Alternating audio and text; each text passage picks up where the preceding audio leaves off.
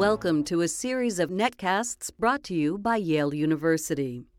Hello, my name is Kelly Brownell. I'm the director of the Rudd Center for Food Policy and Obesity at Yale University. Our guest for the first of 3 podcasts on the issue of weight stigma is Dr. Rebecca Poole, Director of Research at the Rudd Center at Yale, and also the leader of work that the Rudd Center does on weight stigma. Rebecca was one of the first people in the field to study this issue, and I think it's fair to say is probably the world's leader on issues of weight stigma. So thank you for joining us. Thanks, Kelly. So in this first podcast, I'd like to talk about the extent of weight bias and stigma. How much of it is there? Where do you see it? And then we'll talk after that about the impact it has on individuals. Well, this is a really common problem in our society, and it's a problem that affects millions of children and adults. And in fact, we've done some research to look at just how common it is. And among adults, what we see is that it's actually just as common as racial discrimination, especially among women. And in fact, it's increased by about 66% over the past decade. So it's very common among adults. Now, among youth, the form that we see weight stigma taking is in the form of weight-based bullying and teasing. And what our research shows is that adolescents report weight-based teasing to be the most common form of bullying at school. So this is clearly a really important problem that's occurring for both children and adults.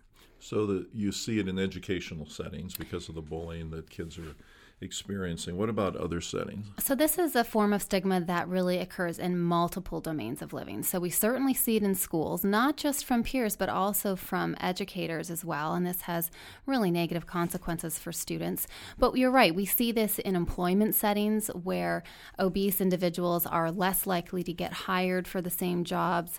They receive lower wages for the same work performed as thinner people. They're less likely to get a promotion. They're more likely to be fired because of their weight.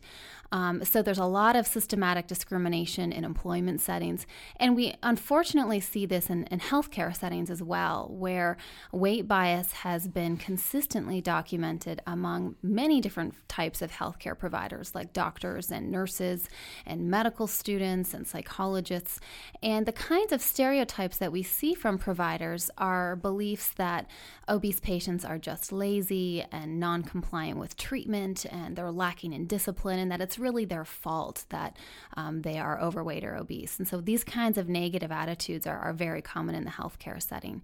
And we also see weight bias even in interpersonal relationships with family members and friends. And this is especially concerning for children because we know that they're already at risk for bullying at school, but it means that they're also at risk for teasing even from their own parents and siblings. So this is a very concerning problem for children. And then finally, a very prevalent source of weight bias is actually the media. And we see very negative and stereotypical portrayals of overweight and obese characters on television and in film. These really depict obese individuals, again, as being lazy, out of control with their eating, lacking in self-control. And these kinds of portrayals are very prominent in some of the most popular television shows and films.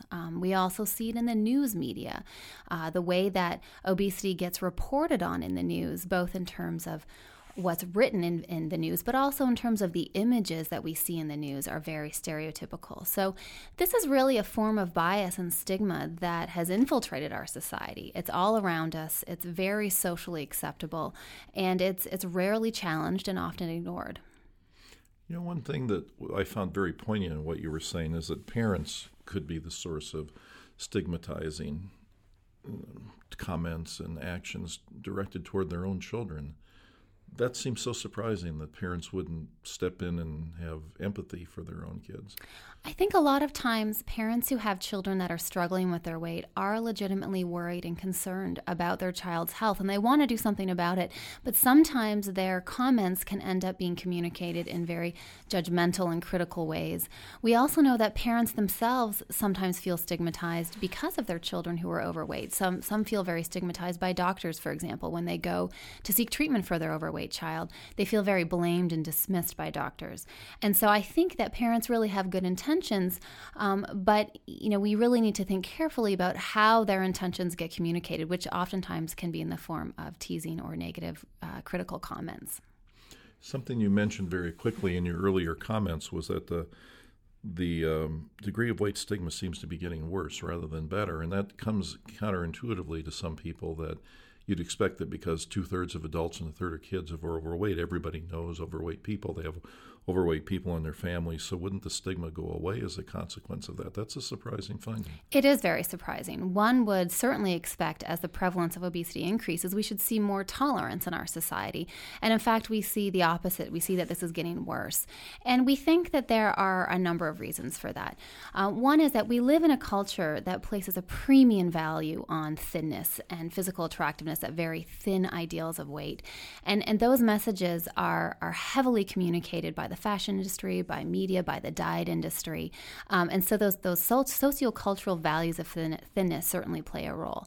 But we also need to look again at things like media portrayals, which again really reinforce this negative image of obese individuals. And we also need to look at our own societal beliefs about the causes of obesity.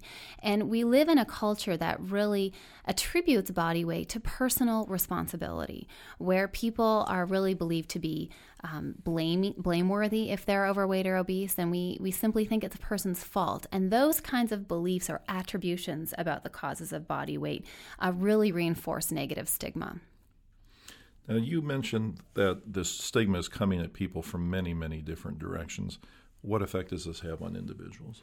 So stigmatization has a very damaging effect on quality of life for both children and adults. And what we see from really consistent research findings over 10 years at least now is that when children and adults are made to feel stigmatized or shamed about their weight, they are at risk for a range of different psychological consequences like depression, anxiety, low self-esteem, poor body image, even suicidal thoughts and behaviors. And in fact, among children, we see that for youth who are overweight and getting teased, they are 2 to 3 times more likely to be engaging in suicidal thoughts and behaviors compared to their peers who aren't teased. So there are certainly a lot of psychological consequences. We see social consequences where individuals face extreme social isolation because of weight stigma. There's academic consequences for kids. They are performing less well at school because of weight bias. Some of our research shows that kids are avoiding going to school altogether because they don't want to be teased in the school setting. And we see that this even has economic consequences as well because of things like lower wages and unfair hiring practices. And then finally, we see that this has significant health consequences as well. So when children and adults are stigmatized about their weight, they are more likely to actually engage in unhealthy eating behaviors that may contribute to obesity. So things like binge eating or maladaptive weight control practices, eating more food, also avoiding physical activity, often because physical activity settings are where they often get teased. And these behaviors can really contribute to making it difficult to lose weight. And I think that's a really important point to highlight because there tends to be this public perception that maybe a little bit of stigma is not such a bad thing. Maybe stigma will provide an incentive for people to lose weight or will motivate people to lose weight. And what we see from research is exactly the opposite is true, that instead this is actually leading to unhealthy eating behaviors and other risk behaviors that can actually contribute to weight gain. So it's really actually making this problem worse. You know, if you sat somebody down and said, just some average person, and said, here's the type of stigma directed at overweight people, and what would you think would happen to these people psychologically and the like? Probably people wouldn't find it so surprising that it's having damaging effects. But my guess is that people don't stop and think about this, that there's just not this general awareness out there about how much stigma there is and what effect it might have on people. Do you think that's right? You're exactly right. And if we think about our history of public health, there are many examples of other stigmatized health conditions like AIDS or addiction or mental illness. And what's different about those stigmatized conditions is that there was a recognition that stigma was a barrier to effective prevention and treatment for those conditions. But that's not the case with obesity. There is a real lack of recognition about this problem, and when people become aware of it, oftentimes a reaction is, well, maybe they deserve it because they've brought this upon themselves. So there is a real need for education and awareness about this issue. Do you think there's a case to be made that stigma directed at children is especially damaging? Absolutely. I mean, what we see from research is that this has a devastating impact on children and a very long-lasting impact as well. Some of our research has looked at adults and looked at how this experience of stigma has impacted them over their life. And what we see is that experiences that occur in childhood really have a lasting impact on their self-esteem, on their abilities, on their career choices. It really affects all aspects of their life. So you could make a case to somebody who ordinarily may not be interested in this that stigma is a very bad thing because it's unfair, people just shouldn't be discriminated against and stigmatized in general. But you could also make a case that it's just bad for you, even if you're not overweight yourself, because the health consequences may drive up healthcare costs. There will be people in your family who will be underemployed and not have the educational attainment they might otherwise, get poor health care. That it really does have this ripple effect throughout all of society, doesn't it? Absolutely. And when we consider that, 2/3 of Americans are overweight or obese, we all know people who are struggling with their weight. And I think that you raise a good point, which is that this is certainly a social justice issue, but it's also a public health issue. And we need to really be addressing it in both of those ways. Well, in the other two podcasts we do, we'll talk more about what can be done about this, but you've really done a very thorough job of talking about the extent of the stigma and what impact it has on people. If people want more resources on this, where would you recommend they go? We have created a number of free educational resources that are available on our website at www.yaleruddcenter.org. You'll find resources on stigma in all the different areas that we just talked about. All right, thank you. So our guest is Dr. Rebecca Poole, Director of Research and Director of Stigma Initiatives at the Rudd Center for Food Policy and Obesity at Yale University. And as Rebecca mentioned, you can visit our website, www.yaleruddcenter.org, where you'll find a tremendous amount of resource information on the weight stigma issue, but of course, other issues regarding food and food policy. Thank you.